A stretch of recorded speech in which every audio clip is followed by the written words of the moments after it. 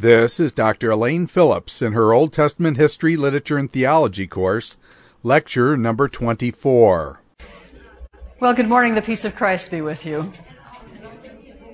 Thank you. I hope you've enjoyed Calvin and Hobbes for the morning. There's a serious message behind this, so let me simply emphasize. As I've said before, I hate to repeat myself, but I've found out that sometimes is a little bit valuable. Please, please, please, as you're writing this one-page paper, it should start out as a 4 or 5-page paper, as you write down everything that you think you know, and then cut down and get rid of all the excess verbiage. Most of us write way too much because we've been taught in high school to write me a 5-page paper, and so you're fluffing and adding and so forth to get 5 pages. Now I want you to really write a concise, excellent, well-structured, thoughtful, provocative, whatever you call it. Just make me a good paper out of that. Carrie is going to change the format of her review session just a little bit for tomorrow night, and she invites you to come by during that hour. She'll read your papers and have a look at them and kind of give them a fine-tooth comb. Carrie's been through a number of classes with me, so knows what one-page papers are supposed to look like. So if you want to take advantage of that, it's 7 o'clock tomorrow night in Chase 26, and this is still a little bit echoey, isn't it, the sound? Are you getting too much? I'm feeling like it's too reverberating. Is that any better? Okay, we can adjust it if we need to. Any questions on the papers? Make sure, as I said last week at some point when I was talking about them, make sure you consult the sources, the resources in the library, that whole shelves of commentaries that are in the library. Go to those. Don't use Matthew Henry that's online. Matthew Henry's lovely for some things, but not for this paper. And other things that are online, you don't really want to be using them. I'm sorry to tell you that. Use the library. It won't kill you. Yes, Susanna. Writing it, I was unclear as to if we had to do separate individual paragraphs, or like it's sort of structured as like a single thing, but I have like points that I could divide it as, and I'm wondering if paragraph spacing is necessary. Yes, it's a good question. I do want you to think in paragraphs. One whole page, because of what you're doing in this paper, there's going to be some sub-issues that you're addressing, obviously, no matter what proverb it is that you've chosen. So I would suggest, just sort of a rule of thumb, your paper should have 3 or 4 good, solid paragraphs in it. Okay. So thank you. Good question. Yes? Should we single or double space? You want this to be double-spaced. Okay. Yep, double-spaced.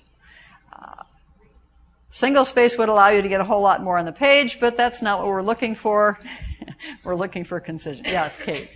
What do you mean by preliminary work turning? All that stuff that I tell you to do, steps 1, 2, 3, 4, and so forth. You take notes on this, you take notes on that, you tell me what you think about this, and you tell me what the commentaries say. All that you get to turn in, along with the one-page paper. Am I not speaking English? You're looking puzzled. Okay? You don't have to type it out. As I said in my email, I think I sent an email to you about this. As I said in the email, you can handwrite all that stuff and just bring that to class on the due date if you want to. If you're turning your paper in online, make it one document. If you've used this stuff, and by the way, it wouldn't hurt you to use this stuff already typed into your computer, because then you just cut and paste and shuffle it around a little bit rather than dealing with handwritten notes. But it's up to you. What I just want to emphasize, I want the final paper, but I want to see the preliminary work as well, because I grade part of the grade is based on that. Yes, Ginger. So the sermon at the end, that's just a compilation of highlighting of everything that we take notes on basically, and we put it together as. Yeah, your final paper, your exhortation, whatever it happens to, whatever you want to call it, is going to be based on everything that you've been both researching and thinking about, and putting those together. Good. Ask them now. Well, let's say, I'm sorry, go ahead, Kaylin.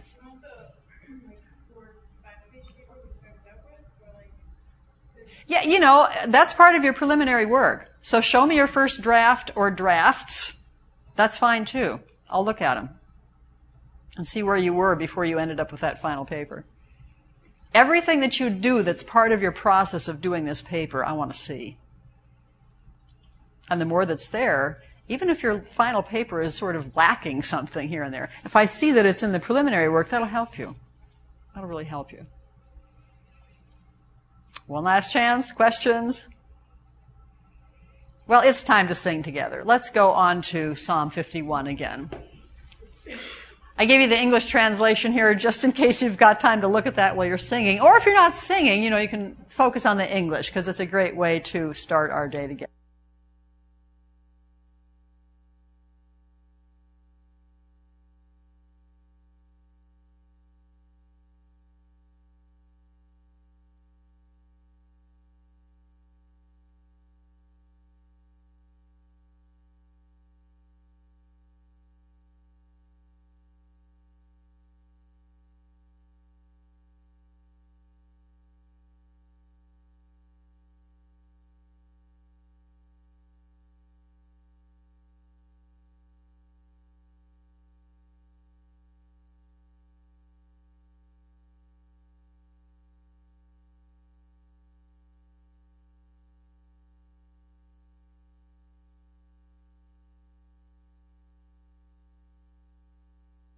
Our day and our week together.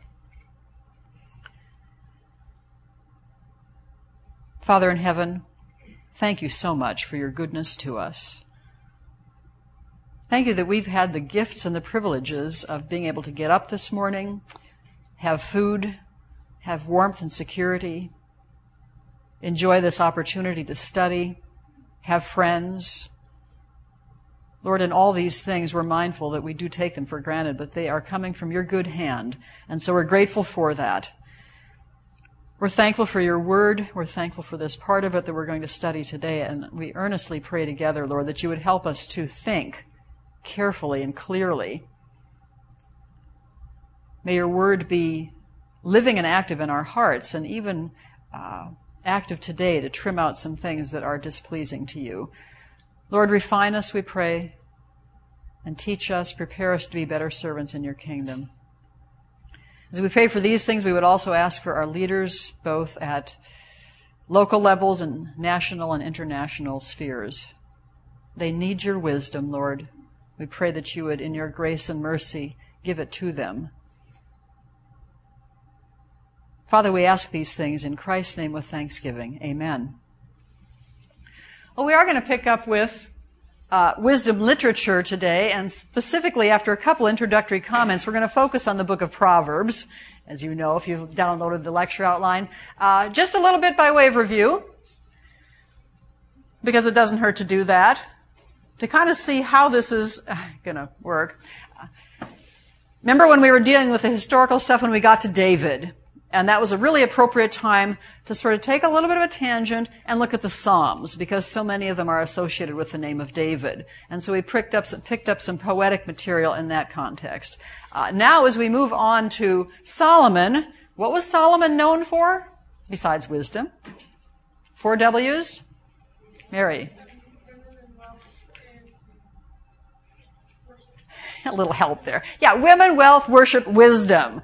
Helpful kinds of things. And of course today, because Solomon's name is associated with 3 of the 4 books that we think of as wisdom texts, we are again going to take a turn out of the historical materials and spend some time on wisdom literature.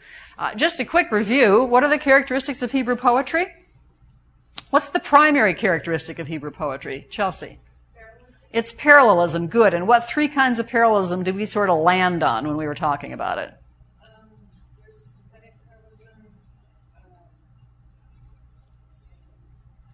You want to pass the buck to... Okay, synthetic means what? Let's get that one nailed down. It means like flushing out. Right. First line, added, added, added to. And what are the other 2? Kate?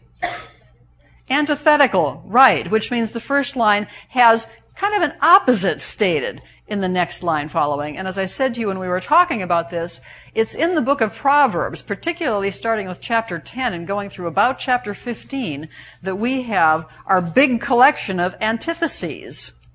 And that's no accident, because one of the functions of the book of Proverbs is to teach the student, and we're going to say more about that in a moment, to teach the student discernment. And there's no better way to teach discernment than to say, on the one hand you have this, and on the other you have this. Think which one's better, okay? And so your antitheses work that way. What's the third kind of parallelism? Another one that starts with S-Y-N. Yeah, Suzanne. That's a kind of a psalm. Yeah, hang on to, or put that behind. Don't put it behind you. Just sort of cordon it off over here. But we've got antithetical. What's the opposite of antithetical in terms of our kinds of parallelism? Synonymous. Right. Yes. Okay, so the first line is repeated, but with different terminology, so that you have conceptual ideas that are being presented twice. And that, of course, as we said, that helps us in our learning prospect. So, synonymous, antithetical, synthetic, those are the three basic ones. And as we said when we were talking about Hebrew poetry, there are combinations of those, and there are other kinds of parallelism. But these will serve us for now quite well. One of the things we want to do before we jump right into Proverbs is spend a little bit of time talking about wisdom in its wider context. Because it's not only the biblical material that has quote-unquote wisdom literature. Every culture you look at that has a literary traditional corpus has something that falls into this general category of wisdom literature, because there are some things about being human that cause us to think and ponder and wrestle and make choices and want to do it as best as possible, because of course we want to have some sense of guidance and direction in our lives. So I've just listed a couple of things that are going to shape how we think about wisdom at large. The first is the human desire. We can't do this, but we often think we can. And we have been given intellectual capabilities that allow us to deal with the things that are part of our environments and part of our worlds. And so the whole human desire and tendency to want to be, as much as possible, in control, right? Gain mastery of life through the power of reason. God has given us our minds for a purpose, and we're supposed to be using them. In fact, using your mind is one of the most spiritual things you can do, because it's God's gift. And so, within this understanding that God, of course, is sovereignly in control of how everything unfolds, there is a place for using our mental capabilities and, to our best as possible, as best we possibly can, making the choices that make the most sense. So that's one of the things that is going to shape this whole discussion of wisdom in the broader sense. I've put all the rest of them out here as well. Towards achieving that end, accepting instruction is very significant. If you've read the assignment in Old Testament parallels for today, the sayings of Amenemhotep, those are instructional, just as the book of Proverbs is instructional. And we know how important it is to receive instruction. What's the main focus in Proverbs? It's the father talking to his child. My child, this, and this. Listen to the instruction of your mother. Heed the teaching of your father. Store up those commands in your hearts. All right, so the instruction is important, and that leads you right on into bullet number 3, which is passing this stuff along.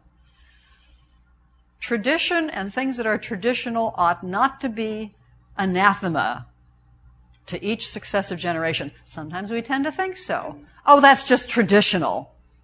I want something new. Don't think that way. That which comes down through tradition is of utmost value, especially in helping us think, and think well and think clearly about how we live our lives. Bullet 4 is also extremely interesting, particularly with regard to Proverbs, because as you read through the Proverbs, you're going to see that each one of them is this tiny little slice. In some cases, they're caricatures of human nature. In other cases, they're little bits of advice. In other cases, they're observations about how things work.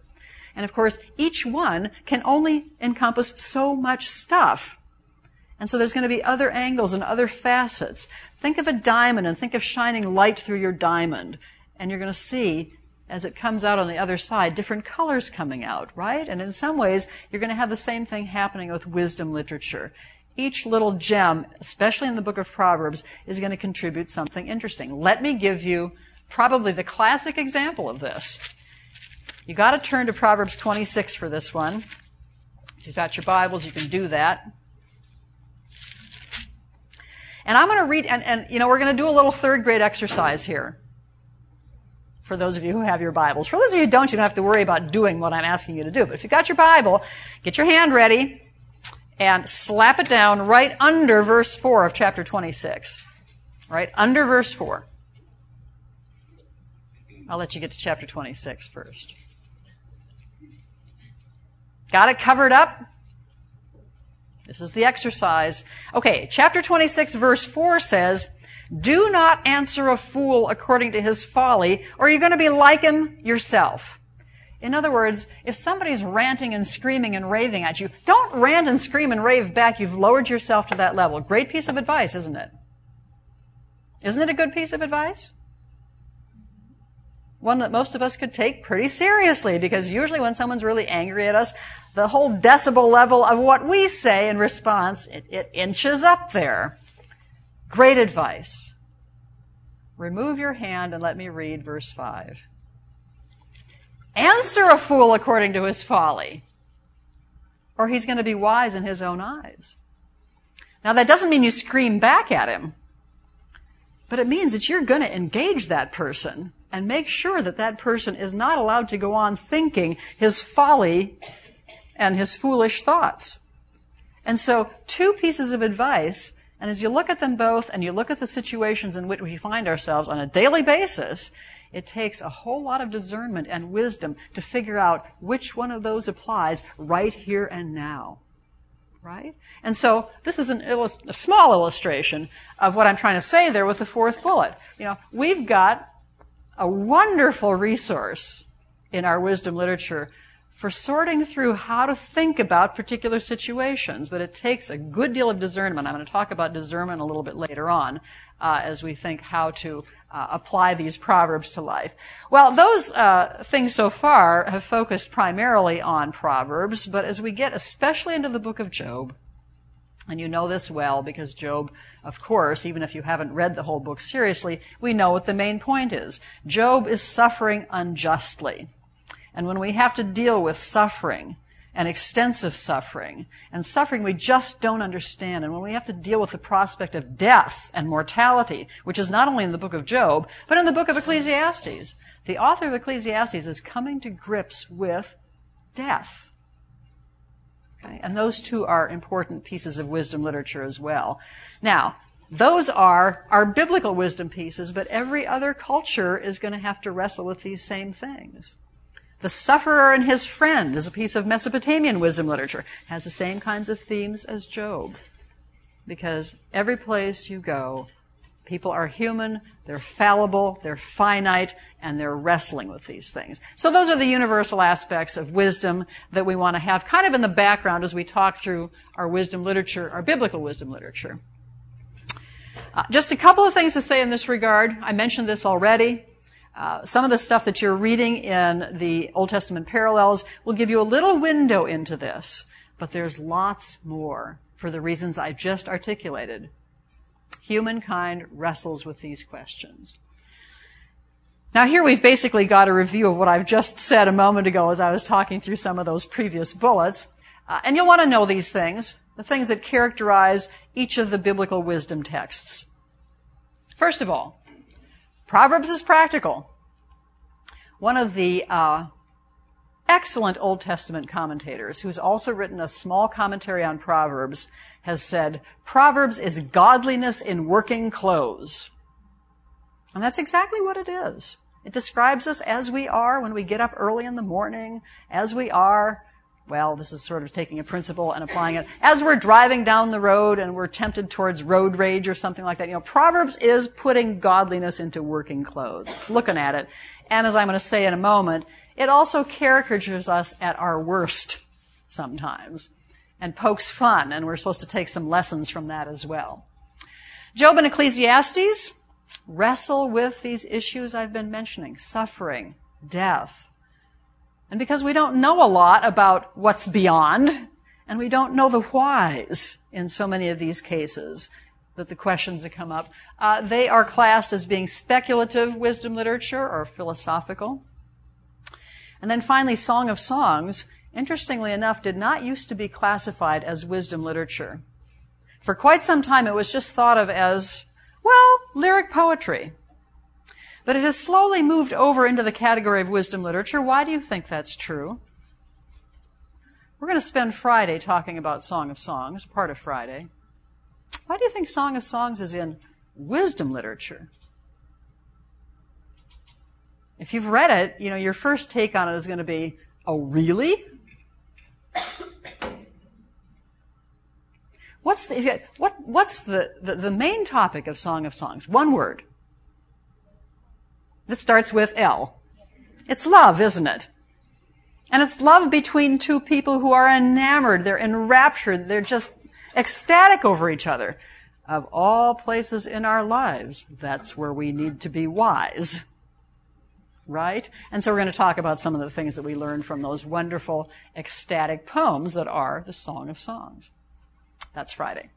All right, a couple more things to do by way of introduction before we get into Proverbs itself.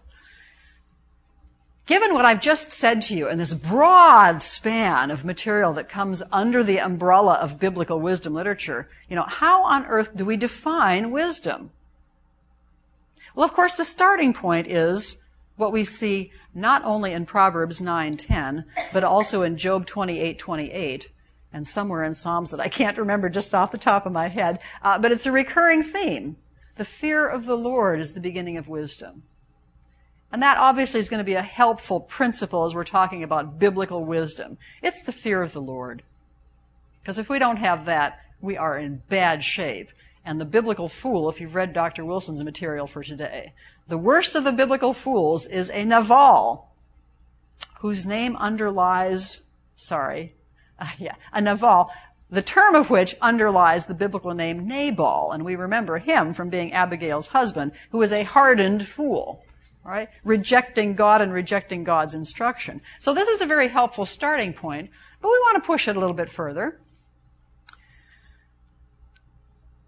I've called this the challenge of defining biblical wisdom, and it's a challenge because, picking up on what we've just said and adding to it a little bit, if wisdom is one of the characteristics of God, those of you who know catechisms, probably not too many do anymore, but one of the things we learn from the Westminster Shorter Catechism, those of us who grew up in the Presbyterian context, is that wisdom is one of those central characteristics of God.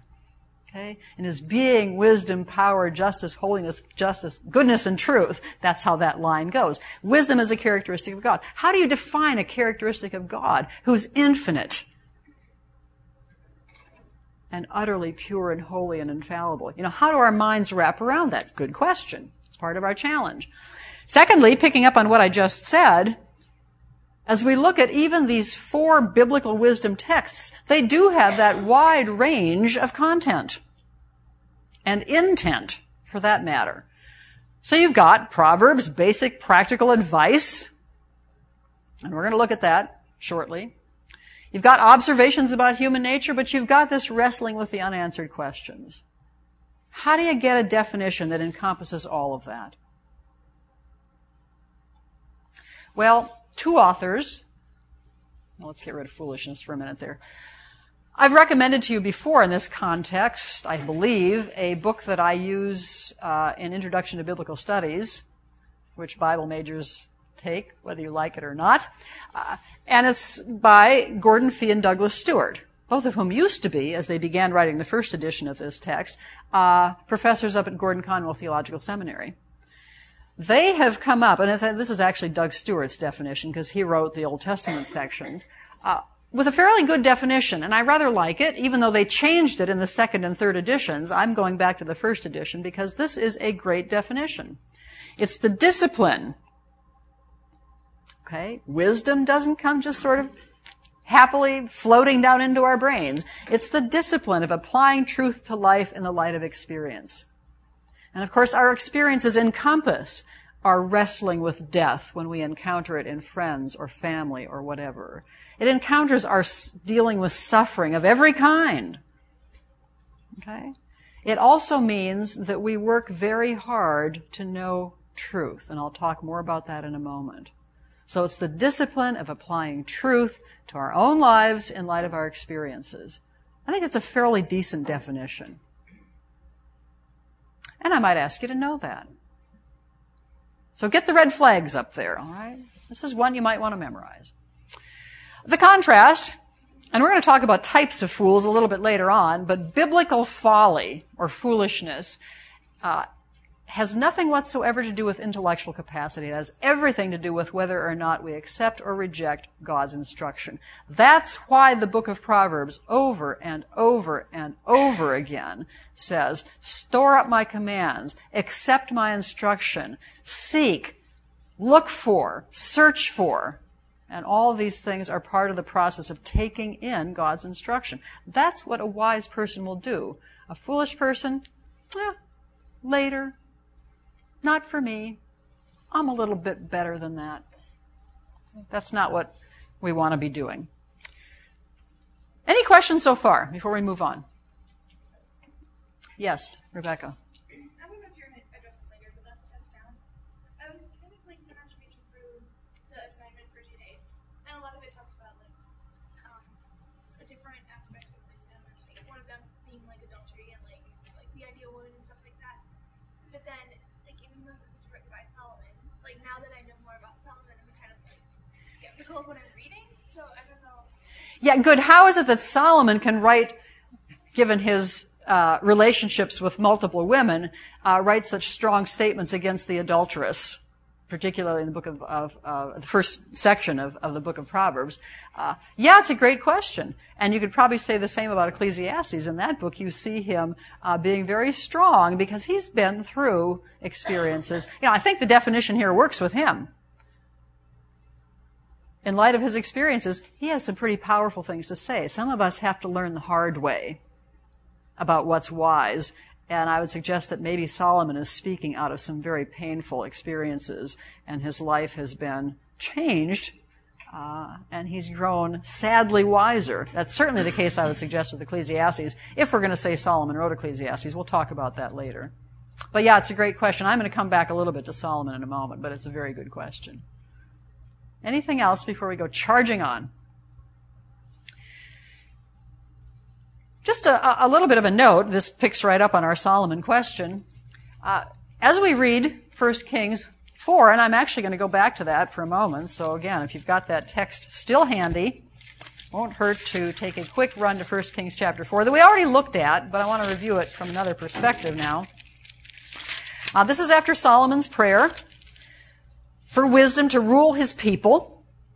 And it's after that test case that indicates that he does have wisdom justly to rule his people. Then at the end of chapter 4, we have the following statement, starting with verse 29. God gave Solomon wisdom and very great insight and a breadth of understanding as measureless as the sand on the seashore. Now look at verse 32. He spoke 3,000 proverbs, and his songs numbered to 1,005. Well, that gives you some sense of this manifold output that he's doing in a literary perspective. 3,000 proverbs. Do you know how many are in the book of Proverbs? It's not 3,000. Guess. I sat down and counted them up one time, as if I had nothing else better to do. There's slightly over 900. Slightly over 900 proverbs in our book that has 31 chapters, right? So there was a whole vast array out there of additional things that Solomon was composing. Likewise, Psalms. He's writing Psalms. Not only that, so he's a poet of the best kind, right? Described plant life, from the cedar of Lebanon to the hyssop that grows out of the walls. Those are two things that are saying from the greatest to the least. Because the cedars of Lebanon were monstrous. And of course, the hyssop is a tiny little plant. So Solomon knows his plant. He's a botanist. He's taken his core curriculum in the natural sciences, if I may be so rude as to suggest it like that. He taught about animals and birds, reptiles and fish. This is a man who's liberally educated, if you want to look at it that way, and he's going to use that stuff. Especially when you read the last chapters of Proverbs that set up simile after simile after simile after simile. And we know what those are. This is like this is like this, establishing comparisons that really are used to teach something. Solomon uses these aspects of the natural realm to make moral applications. And so he's drawing two very significant spheres together. All right, so anyway, I have Solomon teaching all this stuff. When you read Proverbs 25, verse 1, it says, the men of Hezekiah gathered together the Proverbs of Solomon. Now, I'm going to say why I think that's the case in a moment, but just recognize that, there's a process here of compiling this book. It isn't just that Solomon sort of dictated the whole thing and then we got it. He's written all these Proverbs. The men of Hezekiah are going to do something to bring them into a structured literary whole. And then there are some later additions that show up right at the end of the book. King Lemuel is apparently one of them. What we have in chapters 30 and 31 seem to be some later additions. We don't really know when. But here's a little chart that might help us. We think. Here it is right here. Now, let's look at this for a moment. We've studied David. We've studied Solomon. We haven't gotten into divided kingdom yet, but we will, Lord willing, after Easter. But in 931, the kingdom does indeed split into north and south, and so you've got two basic kingdoms going along. Northern kingdom primarily is going to be apostate, primarily. About 200 years after this split in the kingdom, we have a very critical thing happening because the Assyrians come along, they take away the northern kingdom entirely, and they lay siege to Jerusalem. A guy named Sennacherib. We're going to be talking about it later on. When that happens, let me suggest to you that these men of Hezekiah that are mentioned in chapter 25 are well aware that their national heritage, from a human perspective, is being threatened. And what do you do when you think you're going to lose your whole heritage, the literary heritage? Why, you make certain to archive it, don't you? And so maybe what the men of Hezekiah were doing was very carefully writing these things down that they wanted to have preserved in case the Assyrians would take them all away and wipe out their kingdom. Quick footnote here, which has nothing to do with Old Testament or much. You are all aware of the Holocaust and the horrors of the Holocaust and the fact that the Jewish community in Warsaw, the famous Warsaw Ghetto, was pretty much wiped out of existence. Now, there's a long story behind all that. Millions of people gone. But here's the fascinating thing.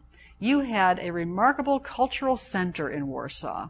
They were giving symphony concerts in that ghetto because there were so many artistically talented people.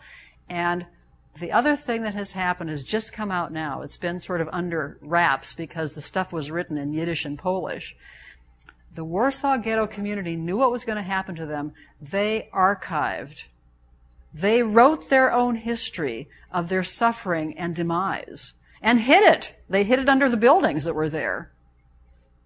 And of course, those buildings were demolished. This is Warsaw. And only after the war was over were they able to excavate and dig up those things. They've been, as I said, in Polish. They're in Polish and Yiddish, so they've been archived in Poland. But now they're coming out. And it's brilliant historiography. The people who are writing this thing, knowing that their end was forthcoming, were careful to document it. Really careful to document it. I'm suggesting that that's maybe a more contemporary slice of what we see going on in Hezekiah's day, because they didn't know that God was going to deliver him. God does. Sennacherib doesn't take Jerusalem at that point. Jerusalem's going to fall later on. But perhaps that's what Hezekiah is doing, the men of Hezekiah are doing. Well, at any rate, between that time and the fall of the southern kingdom in 586 to Nebuchadnezzar and the Babylonians, we have some additions to the book of Proverbs. And I said a moment ago, we don't know exactly when they happened. But that gives us an idea that the Holy Spirit has used a long process to bring this book about for us, not just Solomon's composition at one point in time. Nick, go ahead. Should you memorize this chart? The chart will show up again when we start looking at prophetic literature here. Just know the principle behind it, okay? And so if you want to, think in terms of the span of time. That's what I really want you to see. I want you to see the span of time between Solomon himself and what takes place when these things are copied by the men of Hezekiah, if that helps a little bit. Okay, need to carry on. A basic structure of the book of Proverbs. You may be thinking as you dip into Proverbs, there's no structure here at all. Well, there is. There is. And we want to look at it. And I should say this, by the way. Sitting in the back of the room, we have an authority on the book of Proverbs, so I'm nervous to be giving this lecture. Dr. Hildebrandt knows Proverbs inside and out, and he's not talking up here because he would be doing it in about 6 or 7 lectures. Good leaving. All right. At any rate, we have an introduction. And we're going to look at this. So, back to the text again. You know, Proverbs, as I've been trying to tell you, is an instructional book. It's an educational book. And so just like every class, this one included, has a syllabus that have course objectives. At least every class should have a syllabus that has course objectives. Basically, in verses 2 through 6, we read the course objectives. Let's look at them. Here's your course objectives for the book of Proverbs and that lifelong instructional course. For attaining wisdom and discipline, for understanding words of insight, for acquiring a disciplined and prudent life. This is a lifelong course, isn't it? As you look at these objectives. Doing what is right and just and fair. Giving prudence an interesting word. Do you remember Genesis 3, verse 1? And the serpent who has cleverness, craftiness, arumim, the serpent is arum. That's this word right here, okay? In this case, giving a good sense of how you assess life, cleverness, prudence to the simple, knowledge and discretion to the young. Let the wise listen and add to their learning. Let the discerning get guidance for understanding proverbs and parables. You know, not only those basic things of life, which are absolutely essential, but also moving into the more fun parts of the intellectual game, if you will. You know, understanding proverbs and parables, sayings and riddles of the wise. You might say, for understanding quantum physics, those things that are just beyond most of our minds, and yet those who do quantum physics find them wonderful, wonderful explorations in terms of the nature of the universe. So that's our introduction to the book.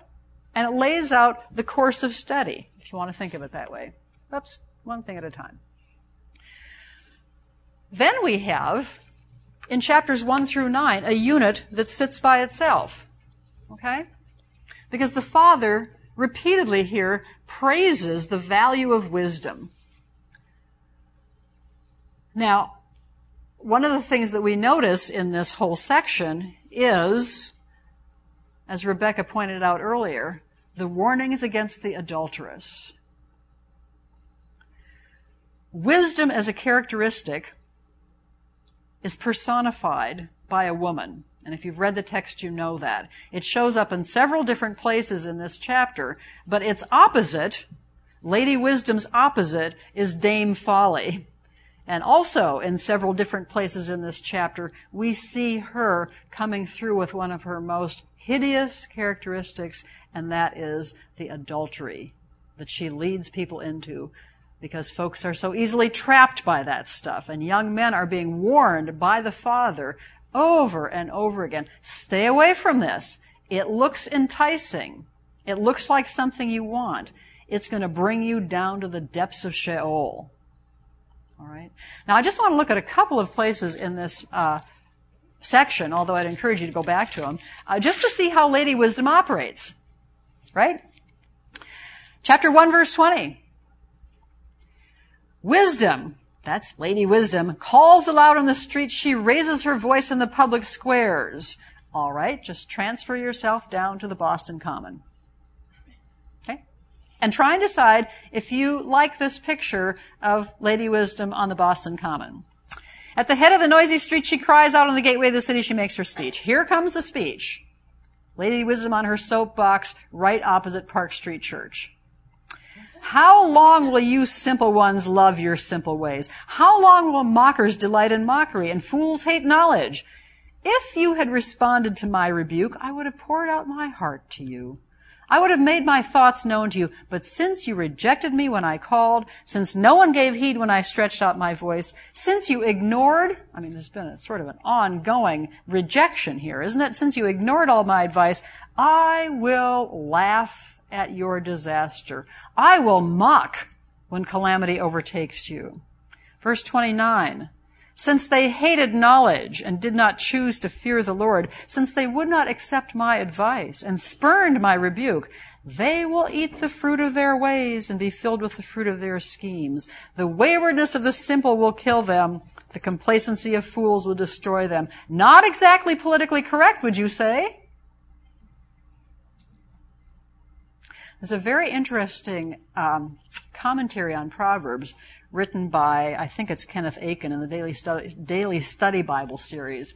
And he takes this passage and says, this goes totally contrary to what we in our trying to make God nice, the way we'd like to think about it. But he says, if the church doesn't regain a sense of the urgency of this chapter, the church is going to be utterly ineffective. We need to have a sense of urgency for people who are going their ways right on down to the depths of Sheol. So I just leave that for you. In a little bit of a different tone, that's chapter 1. Let's look at chapter 8, because we have wisdom coming through again here. And here there's something quite remarkable happening. Starting with verse 22. That's the wisdom in creation bit. This is a challenging passage, but I want you just to see something as I read parts of it. The Lord possessed me at the beginning of his work. Before his deeds of old, I was appointed from eternity.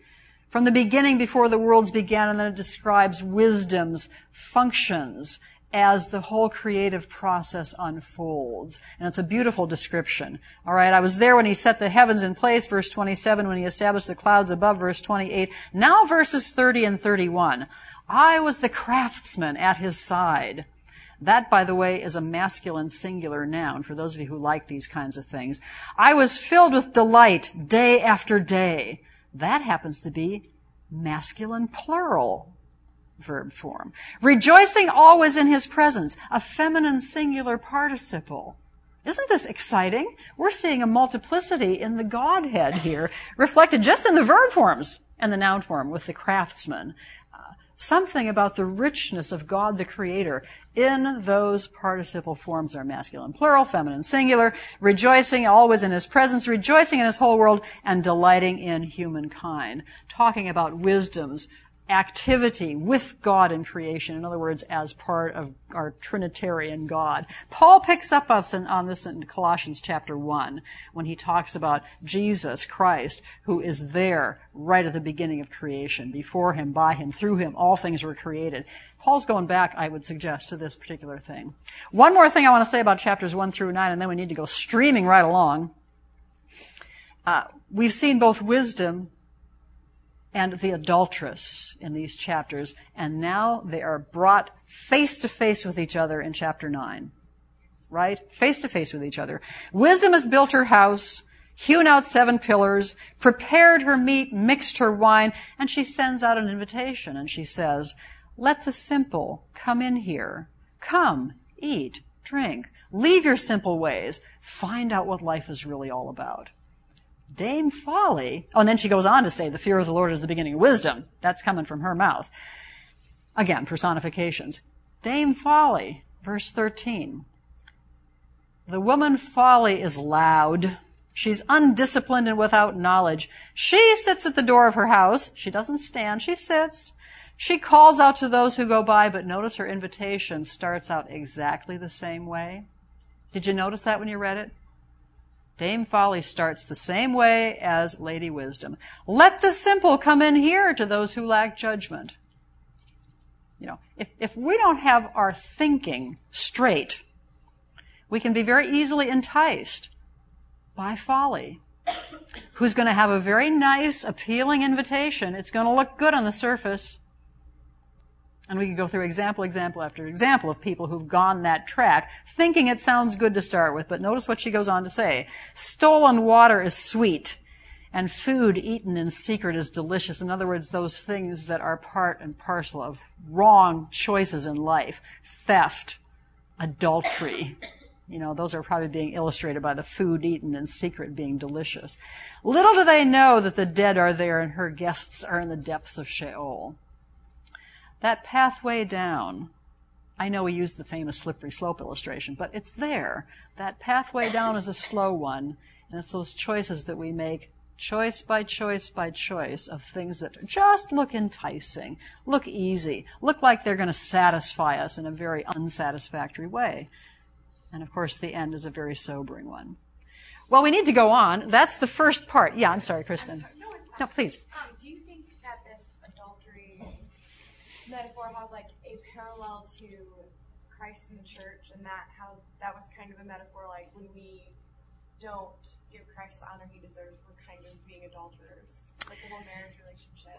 Yeah, does the adultery warning in here have multiple levels of application? Is that kind of what you're saying? So it's not only against physical adultery, but against idolatry, which is adultery? Absolutely. When you look at the marriage covenant made at Sinai, which we've talked about, that's God and his people, and it's a covenant, it's a marriage covenant, and so idolatry is ripping that apart. And likewise, Christ and his bride, the church, the same thing for the New Testament believers, absolutely. And Colossians chapter 3 tells us greed is idolatry. So there's all kinds of things that are going to be part of tearing at those threads that are the fabric of our relationship with Christ. Yeah, good question. A couple more things on structure. In chapters 10 through 22, we have primarily single verses that are making points. Now, having said that, notice my subpoints here. First of all, as I said a moment ago, 15 minutes ago, the first 6 chapters, 10 through 15, are lots of antithetical parallelisms that are very, very effective in teaching discernment. I'm going to say more about those in a moment. Right at the beginning of those, isn't it interesting that as you read chapters 10 through 12, righteousness, righteousness, righteousness, it's the theme. It's the steady drumbeat through those chapters, because that, of course, is foundational to all the rest of this stuff. And it's one verse after another that's focusing on that. And then there are other thematic emphases as well. I just give you one example here, and that is that in chapter 16, we do see a fairly steady drumbeat there on kings and rulers and how they should be functioning. Lovely stuff in chapters 10 through 22. I would encourage you to read a proverb a day for the rest of your lives and just soak it up. Think about it. You're writing papers on one, but of course there's 899 left to go. Chapters 22:17 through 24:34 are a little bit of a separate kind of a category, and they are the Proverbs that are paralleled to a good degree in this Egyptian text that you're reading in Old Testament parallels called the Sayings of Amenemhotep. Okay? And formally, these are different as well. They're longer. They're not just single verses with this line, and then it's kind of over with. They're longer developments. Probably the classic one is that remarkable description of somebody who has drunk too much. If you haven't come across that yet, go and read it. It's a long description, a sad description. Well, then after chapter 24, we do have further collections of Solomon's Proverbs, and I mentioned the fact that they are going to be edited in Hezekiah's time. Sayings from these two characters, Agur and Lemuel, who are interesting, by the way. We don't have time to spend time with them, but they're fascinating. And then, right at the end of chapter 31, the last 22 verses is our acrostic. If you've been in any kind of a women's seminar or a women's Bible class, no doubt you have had this portion of Scripture held up to you as the ideal. Because, of course, this is the virtuous woman, the Eshet Chayil, as she's called in Hebrew, who does everything and does it right. Her children rise up to call her blessed. She's up early in the morning. She's weaving, spinning, doing everything. And not only that, she teaches Torah. Faithful instruction. The word is Torah, is on her lips. And you're thinking, I can't ever be that. Well, we can aspire to it, but I think there's something bigger going on here as well, and I've tried to note it here. In the beginning of this text, we saw this sobering emphasis on adulteress and folly as an adulteress as well. And I would suggest that the closure is designed specifically to be the counter to that. Adulteress is the threat. Folly is a threat. She's going to threaten the lives of people who are God's people. But here's the antidote, and wisdom is now being personified, I would suggest, at the end of the book. Sure, it's something that we women, and men, by the way, can live up to this too. And I think that comes under our umbrella of seeing this now as wisdom at the closure of the book. Now that's way too fast, but that gives us maybe a little bit of a sense of the structure. We need to go on. There's still much to do. This is the fun part of the lecture for today. All right? It really is. And I got to tell you a little story to get into this. Years ago, probably 20 years ago, I was asked to do a 6-hour seminar on the book of Proverbs, and I thought, how am I going to do that? And it occurred to me that maybe it would be helpful if I could draw some of the Proverbs. Because they are indeed, when you read these Proverbs, a lot of them are just funny. You got to use your imagination. They're tremendous verbal caricatures. And they poke fun at people, like you and me. And so I thought, well, I can draw some of these Proverbs, and if I have somebody to do it for me who's a good artist, that'll just make it a wonderful presentation. So I went to one of my dear friends, who really is a good artist, and I said, Celia, I need some help, and I explained to her what I needed to have. And she thought for a minute, and she looked at me, and she said, you don't need me to do this. You need to have really bad art. That's going to get the people's attention. You draw it. Well, she's right. And so I did. And so I've saved those little overhead transparencies for the last 20 years, and I just last fall imported them into my PowerPoint. Some of them, not all of them. So you get to look at these and figure out what they're saying, all right? This is our little entertainment for the morning. What's the top one? It's a fountain. Okay. What do you think the message of the proverb is? Word spread. Yes, that's true, and fountain spread. Somebody look it up real fast. We only want the first half of it. Chapter 10, verse 11. Yes, Mary. The mouth of the righteous is a fountain of life. Yeah, the mouth of the righteous is a fountain of life. In other words, someone who's speaking properly is going to spread all the wonderful things that water brings to people. New life, etc. That's kind of nice. How about this one down here? Don't look yet. What do you think it's saying? Okay, I know the art's bad, but please, what is this? That's fire, splendid. All right, and before the fire is green stuff, and behind it is scorched earth. Right. What does the proverb say? Who's got it? Go ahead, Susanna. A scoundrel plots evil, and his speech is like a scorching fire. Yes, a scoundrel plots evil, and his or her speech is like a scorching fire. Well, look at that. It's, try and use your imagination. If you don't like that art, make your own. But behind the words of somebody who is intentionally cruel is utter devastation. And you can see that here. Scorched. Burned up. Lots of things we can say about that. Want a couple more? You're going to get them whether you like them or not. Words not only spread, they penetrate. Proverbs has a lot to say about the power of words, doesn't it? Lots to say. What's happening here? Yeah, I know you got the last one, but what's this one? This is bad art, I told you. What's happening? Say it again. The person is eating something, okay, and he's supposed to have a little smile on his face. And where's that something landing? His inmost parts. Now, find the proverb. What does it say? It's 18:8, in case you can't read it. Trevor. I didn't find it, but is it the one where you're eating something in secret?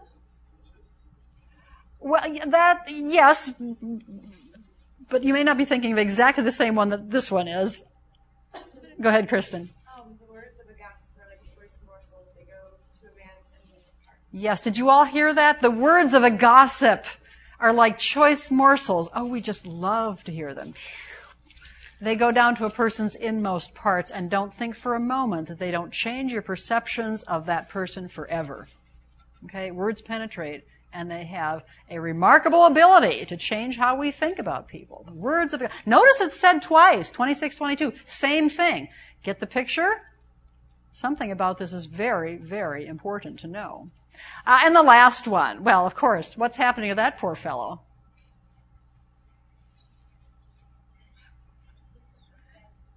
His innards are being eviscerated by a sword, right? Reckless words pierce like a sword. Reckless words pierce like a sword. But the tongue of the wise brings healing is the other half of that. You want a couple more? You're going to get them. That one's really bad. Oh, you know this one?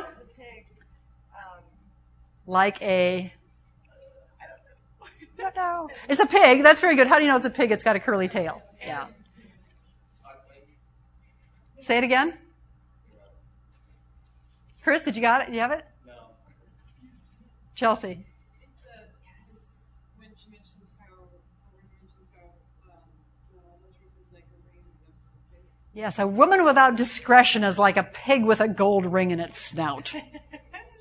Yeah. How about that one? Somebody look up 13:9. Obviously there's a contrast here, isn't there? Because there's a light on the one hand and there's a snuffed out light on the other. What's the moral lesson? What are we seeing? Who's got it? Mary. The light of the righteous rejoices, but the lamp of the wicked goes out. Yes, the light of the righteous, my translation says shines brightly, but this is fine. What are you reading? Okay, good. It's probably closer at any rate. But the lamp of the wicked is snuffed out. So here we go. Shines brightly or rejoices. Lamp of the wicked is snuffed out. All right, yeah. As you read Proverbs, and I would encourage you to do it, draw some of them. You might remember them better. All right, a couple more things we need to do. Coming back to our definition, when we're talking about proverbial wisdom, it really does involve a chosen lifestyle. And again, this picks right up on our definition. It involves the powers of observation, capacities of the intellect to evaluate, and the effort of the will to apply truth.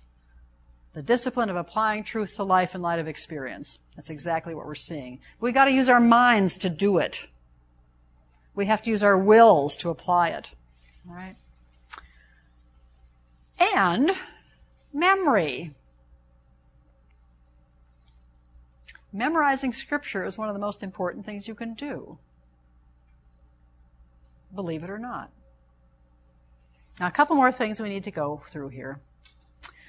Some related concepts. In Proverbs, you're going to see not only the word wisdom, you're going to see the following words, and oftentimes they are overlapping as part of these synonymous parallelisms in the way they work. Knowledge. We can spend the rest of our lives learning about what it is that God has created, because Solomon, for example, is going to use lots and lots and lots of imagery from the world in which he lives. So it's not just knowledge of God's word, it's knowledge of all of God's truth. Discipline, a great Hebrew word, which can be translated instruction, training, reproof, correction, or chastisement. It's one word, it's musar. But depending on its context, it has a really wide range. But the thing to keep in mind is what I've just told you here. Most of these involve a little bit of pain of one kind or another. That's part of the learning process, going through some pain. Whether it's the pain of reproof and the embarrassment of that, or the pain of just sitting down and learning something and taking some time to learn it. Or the outright chastisement of that little figure in the book of Proverbs called the rod.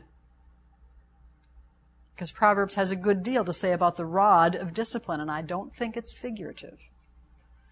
Understanding. The Hebrew word is a word that means to discern between. Binah is the word. It comes from a form a form bain, which means between. So binah is going to have this sense of, figuring out between this option and that one. Discretion. Well, our proverb we just looked at. A woman without discretion. In other words, the ability to think really carefully and evaluate what's going on, and then, of course, make the right choices as opposed to the wrong ones. And then here's our arum word again. There's a place for being clever and shrewd, lest we get taken in by scam artists. to use a contemporary issue. Okay? You've got to be pretty sharp to avoid those kinds of things. Well, let me take 2 minutes more of your time and encourage you to read this passage.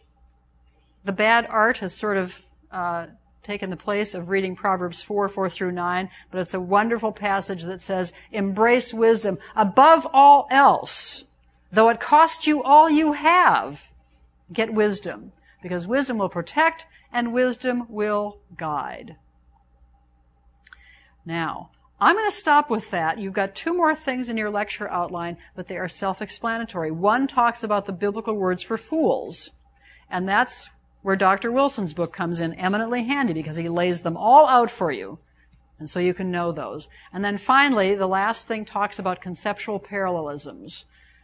Parallelism on a big scene, not just 2 lines, but the conceptual parallelisms between humility and pride, drunkenness and sobriety, truth, falsehood, etc., etc. So look at those. You'll be in fine shape. And Lord willing, we're going to do Job on Wednesday. Again, in one day, it's a travesty.